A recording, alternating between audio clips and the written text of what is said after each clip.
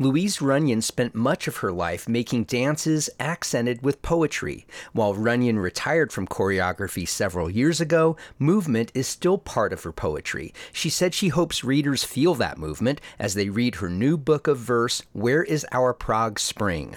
At heart, I'm a performance poet. There's this performance embodied aspect that is integral to my writing, I think. The music of it, the rhythm of it, how it's spoken. Those are really inseparable. Where is Our Prague Spring is a sensory tour of Runyon's lived experiences in the mountains of western North Carolina. Her great-aunt helped found the Penland School of Craft, and some of the book recalls Runyon's childhood memories there. Runyon also threads in observations of the cultural and political differences she sees as unwelcome counterweights to the beauty of her surroundings. This is Runyon reading a portion of a poem titled Cherokee Scottish Festival. From the crowd at the table, an elderly white gentleman, in a crisp red tartan kilt with all the trimmings, turns out of nowhere to say to my cousin and me, "In Silva they are trying to tear down the Confederate monument of all things." And he proceeds to say this bad thing about the blacks and that bad thing about the blacks. "They should tear it down," I interrupt, throwing caution to the winds. "Who does he think we are, my cousin and me? Tourists?"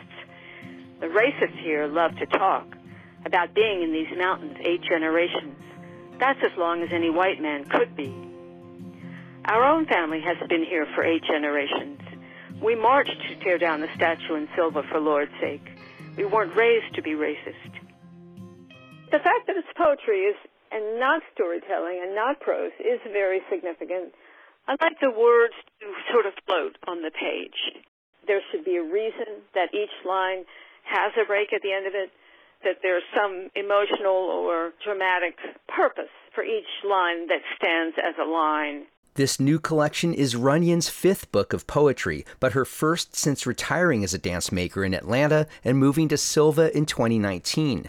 Runyon said she expects to begin a new body of poetry after the new year. I'm Matt Peiken, BPR News.